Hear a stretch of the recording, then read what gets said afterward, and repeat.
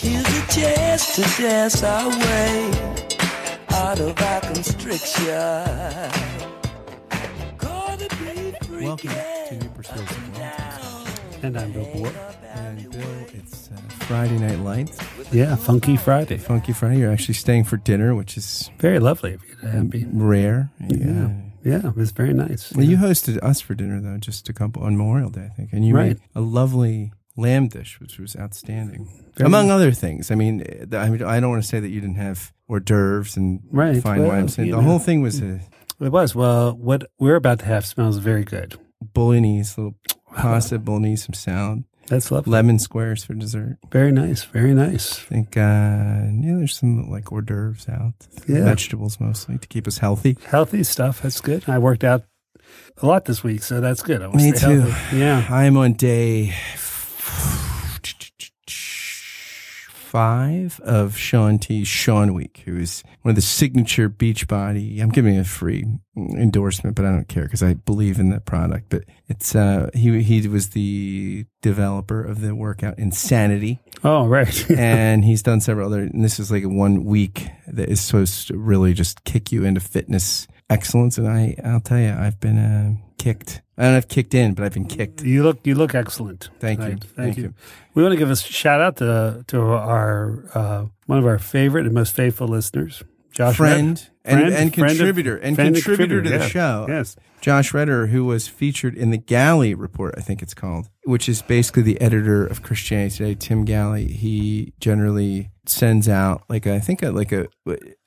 don't know if it's an email and it goes on Christianity Today's website, but it's with Galley. He actually written a really good book called Beautiful Orthodoxy too. He's a thoughtful guy. And he's, paying attention to, he's an editor of a major magazine, paying attention to stuff that's going out. Josh wrote a piece for Mockingbird that he chose to highlight about Wendell Berry. And so that's, very impressive. Very good. Josh Redder, thank you. Well, maybe we'll have him on for Bulgashich just to talk a little about Wendell Berry. Yeah, to talk about his article. That's great. I think we should. So there you go. This is New Persuasive Words is officially in joint celebration of this achievement.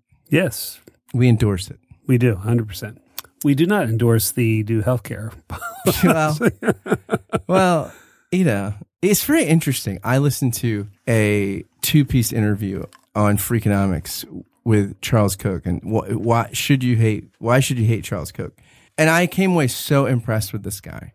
And again, deeply, probably politically we disagree, but he's such a principled human being. And he would do things like when they blocked the Keystone Pipeline, which he supported. And he supports it for innovation reasons. I mean, his father lost a kind of bogus lawsuit about a technology proprietary stuff or oil refinery stuff, which he later found out because the other company bought the judge. Wow. And then he had to go and build refineries in Stalin's Soviet Union, to which he was like, oh my gosh, this is so horrible. And he instilled some values. His son Koch went to MIT, studied philosophy, was enraptured with the Enlightenment and how liberation and innovation and belief in science and technology and individual dignity and liberty really just ignites human flourishing. And again, this is where his libertarian comes from. But after 2 interviews with this guy, I thought, whether or not I agree with it, you cannot deny this is a principled man. And so he said when when Obama blocked the pipeline, he said, I almost wrote them a thank you letter. You're going to make me about $750 additional $1 million a year because you've denied this, I have some refinery stuff up on the Canadian thing, but I still was against it. He's like, I'm against these tax breaks, which we'll get billions from, but I want them gone. And he actually tried to start a group of big business industry titans against crony capitalism, which basically against all these tax breaks, even and especially when they benefit you. And he said, well, that didn't go far. They all wrote me, we're totally with you in spirit, totally. But they all invariably say, but my industry can't survive without the government kickback. Right. So I just thought this is a fascinating guy. But I thought what would Koch say? Because he's like, well, I'm against this 2-tiered society. I won't leave because I'm at the top, but I'd like to transform it so it's not 2-tiered anymore. So it will be good for some people. The Koch brothers. Yeah, right. Yeah, it will be good for Donald Trump's cabinet because none of them are poor. I've looked at it. What is the 1%? I don't know. 250,000 or 200, no, it's higher than that, I think, isn't it? 1%. Okay. I think it's higher than that. Top 1% income. But at any rate, I've looked at it. So it looks like it could be good for, although the folks from Slate said this, it actually says the Senate version cuts more from Medicaid than the House version did. So if the House version was mean, what will Donald Trump call the Senate version? He'll probably call it law. That's probably what he's going to call it. Well, it's very interesting. I mean, so basically, according to this, so I'm looking at cities are listed in ascending order. This isn't helpful. Well, from what I've seen, again, I have not read just parts of it. If you're young and healthy, you'll benefit from it. If you're rich, you'll get tax cuts. I think the insurance companies are going to do pretty well with this. In fact, all the insurance companies are complaining about the losses, but they had incredible gains last year. The insurance company, they made an amazing profit last year. So I think if you have a disability, if you're over 50, if you're in the middle class, this is not going to be a great plan for you. Well, let me just say, if you want to be in the top 5%, you got to make $214,000 or higher. To be a top 1%er, the top 1% had an adjusted gross income of $465,626 for the higher for the 2014 tax year. So it's safe to say that you and I are not 1%ers. I don't even think we're 5%ers either of us. No. Are we in the top? Are we in the meat? I don't want to know. See, the gentleman's seat. One time when Don Baker and I were on Young Life staff, we got snowed in, and we couldn't go out and be with kids. So we started. We made the mistake of trying to figure out what we make an hour, and we were so depressed we couldn't work for a couple of days. Yeah. I think he was like 50 cents an hour, and I think I was getting paid a little more because I had a baby on the way, and I think I made like $1 an hour or something like that. But anyway. Koch also is for basically pretty open immigration policies. If anybody can be productive here, I think we have to have some kind of border screening, but basically his criteria is if you're productive, you want to work, you can become gainfully employed, you're in. Yeah, so we want to thank our newest sponsor, the Koch brothers, who are bringing innovation to all of you this time. He also says that part of the criminal justice system, the problem is these exorbitant penalties. He's like, they're just silly. He's like, if you're selling marijuana, he's like, I don't use drugs and I advocate drugs, but if you're selling marijuana and you have a gun in your car because it's not a sanctioned industry and you're afraid of getting robbed, and then a cop pulls you over, what are you going to do? Well, this could ruin your life, this conviction. So you're going to run or shoot the cop. He's like, if there was just a reasonable fine, you'd pay the fine and move on and keep selling marijuana. I mean, Koch, at some points, he's such a principled person. Again, some of the libertarianism. Whatever you're drinking over there, I don't want any of it. Well, I'll tell you, I just want to be fair. Keep it fair. Very good. I mean, I would encourage anybody to listen to it. It's a very moving interview about, again, it's nice to hear a principled person, especially one with a lot of money. I wrote a letter to my, one of my senators today, and I said I would, whatever happened to, compassionate conservatism. I think that's Pat Toomey, who is the author, apparently, of the huge Medicaid. That was his idea to cut all the Medicaid. The man who had so much power of convictions, he didn't tell anybody who he voted for president until after he won re-election. By the way, Koch said that one of Nixon's guys said that, I forget which it was from Nixon. He says, Ronald Reagan, look, I believe in you, but you can't implement your program if you just get the old Nixon flunkies in the White House. It's like, and Reagan largely ignored that because he wasn't that interested in administrative and getting into the weeds. Very fascinating, winsome interview. So, anyway, but that's we not move what on. we're talking about. No, today. that's not what we're talking about. And soon we have to eat bolognese sauce over linguine. I hope. I like a flat noodle. So, chat. We're going back to the teacher. We've just said, people like Aquinas, right? We'll call Paul the apostle.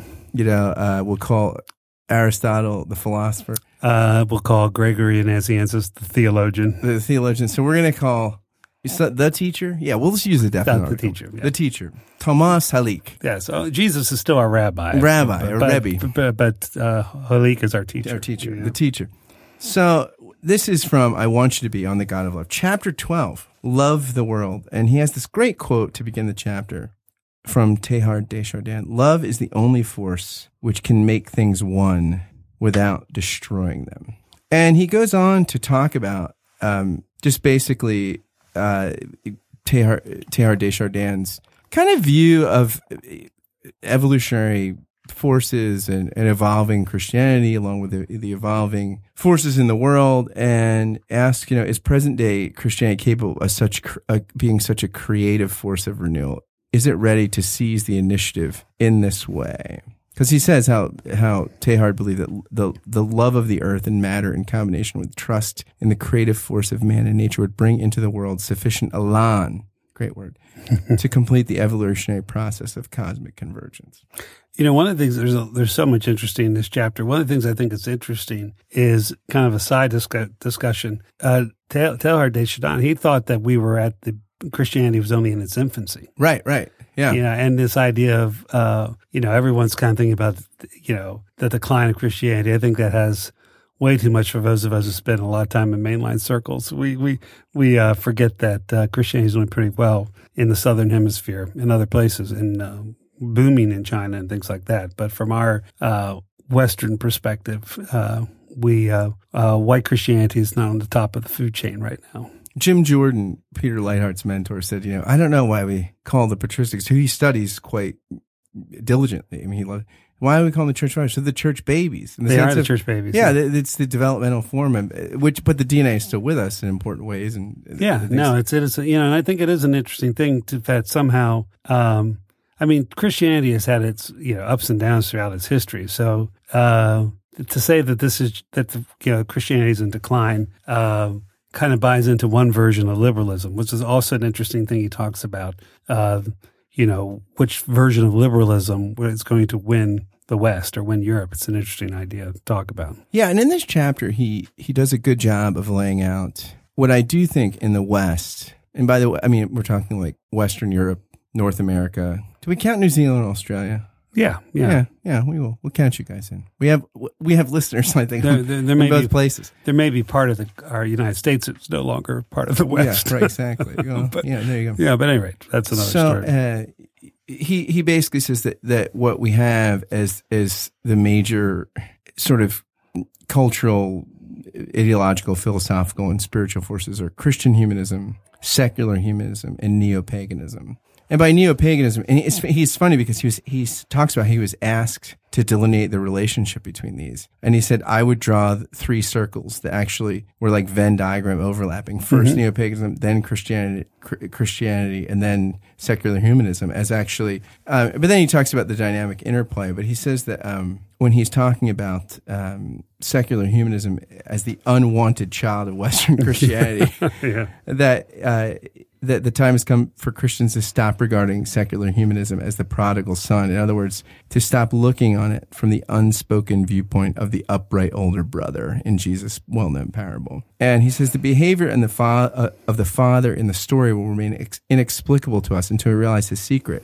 The secret is his unconditional love for both sons. The parable of the prodigal son, or more accurately, of the 2 brothers and the generous father, sends a message to the Pharisees among both Jews and Christians. Your virtue could ensnare you in pride and superiority. If you cease to consider as brothers those whom you long perceived to be misguided sinners, you might find to your bitter astonishment, like the elder brother in Jesus' parable, that they will precede you into the house of the merciful and forgiving Father, whose love is generous and unconditional. Those who have lost themselves in the world may come to realize something in that far country that those who constantly remain at home have overlooked and failed to fully appreciate. Yeah, no, it's an interesting thing. In an earlier chapter, he says a lot of what in the West is called Buddhism or New Age, or even some of the spiritual but not religious. He says really it's not Buddhism like Buddhists look at it. It's not some version of Hinduism like Hindus. It's really kind of liberal Protestantism. Even their idea of love, the centrality of love, and he even mentions the Dalai Lama, Gandhi. Says a lot of their thinking was really processed through interaction with the West, and it's just an interesting to think that even this idea of the two sons of the father, I think a lot of spirituality that sometimes people see as antithetical to the faith, there's a lot of genuine seeking in it that is a derivative from things that we believe creedally. Yeah. And it's interesting too. I was thinking of a conversation a few weeks ago with Rusty Reno, who's a great guy, and we will do a Bulgashishi with him at some point. Go up to New York or get him on remotely or something. But I love Rusty. But Rusty kind of has this, and admittedly, there is a trope like, well, it comes from Weber and other things about disenchantment of the world. And, Rusty's kind of like, well, you're enchanting or disenchanting. If I was head of the Catholic Church, I'd get Latin Mass all the time, incense everywhere, like more enchantment. I was like, well, what do you think of Pope Francis? Disenchanter, modernist. But can I just say, can I just ask one disturbing trend here?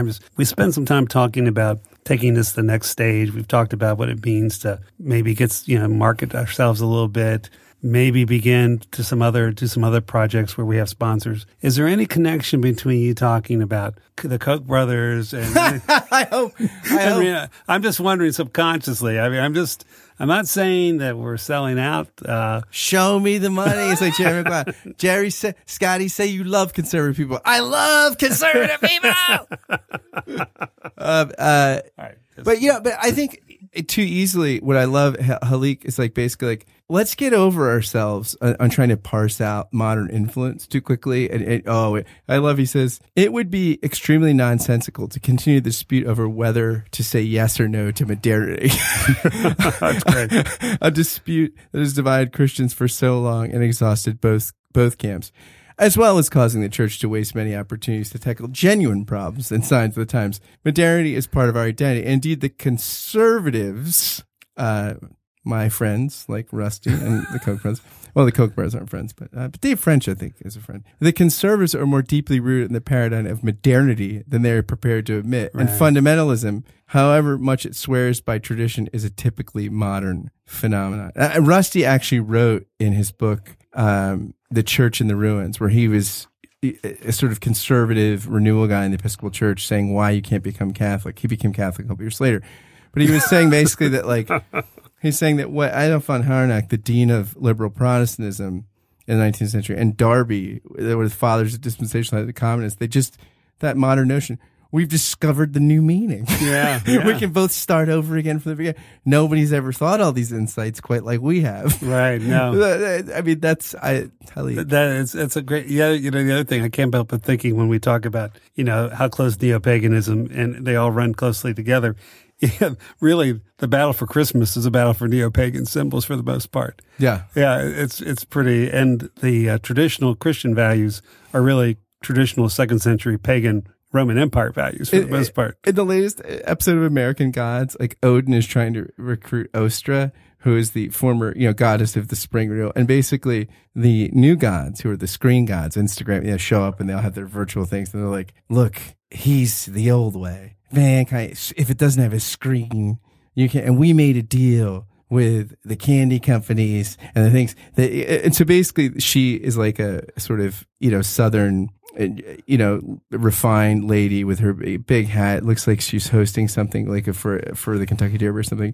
And it's Easter. And there's all these rabbits and all the Jesuses show up because there's a Jesus for every community. It's, hi boys, my boys. It's like, look, you made this, we made this bargain. You're still getting worshiped. And Odin's like, they're not worshiping you. They're worshiping him. They're not praying to you. And Jesus looks so conflicted. The head Jesus like, I didn't know I was causing so much pain. Jesus sort of always, it's interesting in the show. They always present an authentic Jesus. Like the Mexican Jesus, stands in front of a vigilante and takes a bullet for someone that's undocumented trying to cross the Rio Grande. And like this Jesus is kind of a white sort of American Jesus, and he's just so empathetic that he would have hurt the pagan goddess. I mean, it's just very... Yeah, it's funny. Jesus, Jesus is Jesus. Well, I thank our sponsor, the new... what's the show called? Oh, American Gods. American Gods. You can catch that in Stars. New episodes every, I think, Thursday. This should be our pilot to get sponsors. For a minute I thought we could place products all throughout the room. Then I realized we're audio, not video. Well, you were asking what I was drinking. I just want to say that this is Dewar's. Okay, wait a minute. I almost dropped my Ray-Ban sunglasses here. Excuse me. Okay, as I move my Amazon Kindle. I'm using the Kindle app on an iPad. That's right. Anyway, as we still cling to what little integrity we have left, let's move on. Yeah, Our teacher will not be happy with us if he hears that. This is, by the way, this is neo-paganism taking over right here. No, exactly. Actually, consumerism. Yeah, this is the acceptable narcissism and neediness he talks about for people that are doing what we're doing. That's right. It's interesting though. Even he talks about how the danger with this neo-paganism, and I think that, lest we sound pejorative here, but there is kind of, Pope Benedict talks about this, there is a kind of development in world religion, he thinks, and he's not trying to cram everything into one category, but once you realize that you're making the God, but George Bernard Shaw says, right, that God made man in his own image and we return the favor. Once you realize that's the project, you go one of three ways, like the way of enlightenment, like in Western Europe in the 17th century, and he sees it in the pre-Socratics, and the Socratic tradition. Plato and Aristotle were saying, no, what if we looked for transcendence in human understanding and critical reflection? Mystical identity, which he sees in Buddhism, Hinduism, and some other theistic mysticism. And then he thinks prophetic revolution is where there's generally some kind of prophetic figure that says there is a transcendent reality that's actually personal, but not just us reflected in a mirror. And then he thinks Christianity, Islam, and Judaism are all in that mold. And again, for all their differences, he sees some commonalities. But it's interesting because, Halik says there's a danger in a kind of unreflective neo-paganism, a sort of just consumeristic spirituality merged with the consumer capitalist forces. But he says there's something deeper there.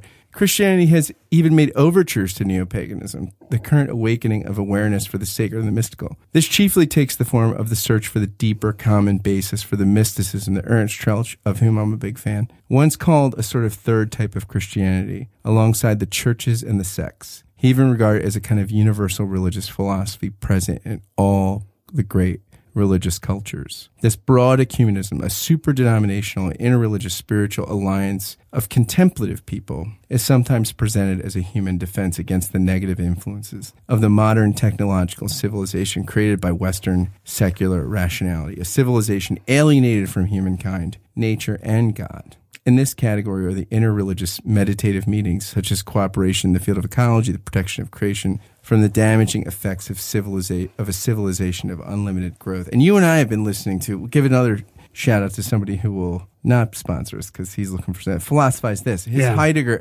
I think this is what Heidegger's getting Absolutely. at. This kind of Heidegger said, I love science, but I fear technology, and this sort of commodification and just objectification of the created order. Right. The total disconnection of the human self from its natural setting. Yeah.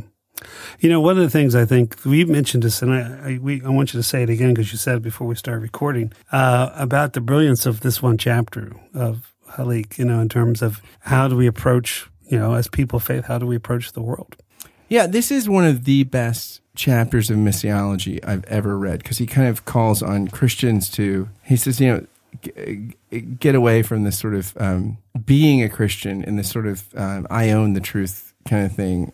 To becoming a Christian, you're on a journey, a pilgrimage. He talks about his own book about faith. And he has a way of, he's appropriately critical of some things, but ultimately, I love how he opens this chapter with that love is the only thing that can bring things together without destroying them. That can create a unity that doesn't destroy, where there's, because at the heart of this, I think, is his triune vision of reality, that God is one and three, God is somehow, there's plurality and unity, which doesn't destroy either.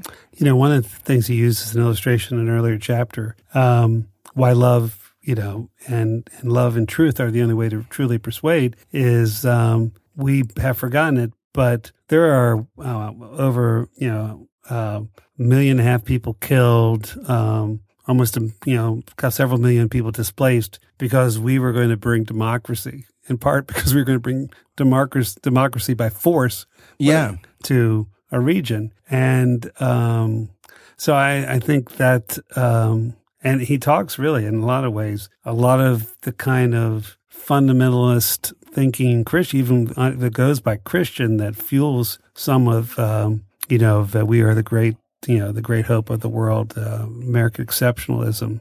And now that's devolved to American first is not Christian at all, even though many Christians support it. And because behind it is a kind of demonic power focus that has much more to do with pagan might is right than the gospel of Do you mean love. the Jersey Devils? What? Demonic for, I think, the Jersey Devils. Oh, I thought you were talking hockey for a minute. Yeah, I was. But I'm saying Okay. No. the Devils. Yeah, now, it's interesting. As you were saying that, I was thinking about like something that George Hunsinger said about Karl Barth, that basically for Barth, something about all reality, all persons being elect in Christ, and Christ being the center of the covenant of creation, that basically you can't get everything wrong even if you want to.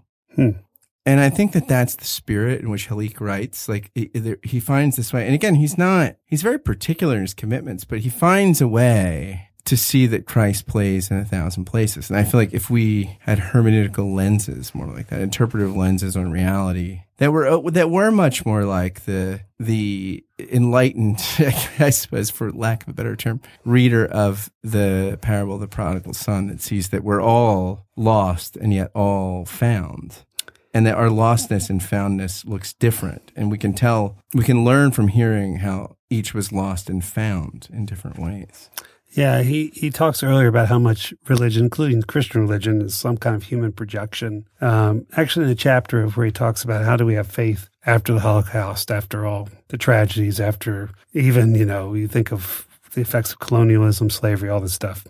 He says this: I believe the only thing that is not a mere human projection and that we can apprehend as the manifestation of God in history is God's commandment, you shall not kill, and Jesus' appeal for love and forgiveness. These are radically different values that transcend our human world of notions, expectations, wishes, and fears. Love, as the Bible speaks about it, and as Jesus embodies it and testifies to it, is something completely different. It is how God is present in human history. Everything else that we people fill history with is human, all too human, and often inhuman. What God brings into history and where we need to seek Him is love. I am a Christian because I have come to believe in this love. All we need is love. All seven and we'll watch them fall. They stand in the way of love and we will smoke them all with an intellect and a savoir-faire. No one in the whole universe will ever compare. I am yours now and you are mine, and together we'll love through all space and time, so don't cry. One day all seven will die.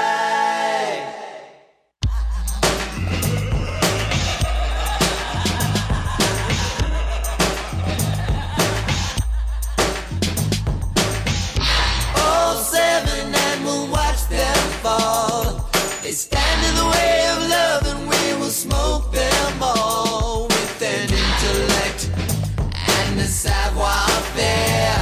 No one in the whole universe will ever compare. I am yours now and you are mine, and together we'll love through all space and time, so don't cry. One day all seven will die.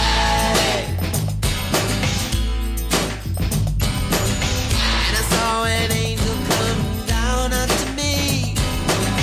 In her hand she holds the very key. Words of compassion, words of peace.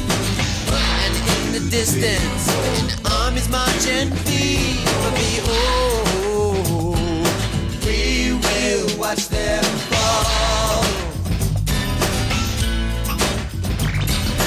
And we lay down on the sand of the sea, and before us animosity will stand at decree that we speak not of love, only blasphemy. In the distance, 6 others will curse me, but that's alright, for I will watch them fall. 2, 3, 4, 5, 6, 7. All 7, and we'll watch them fall. They stand in the way of love and we will smoke them all with an intellect and a savoir-faire. No one in the whole universe will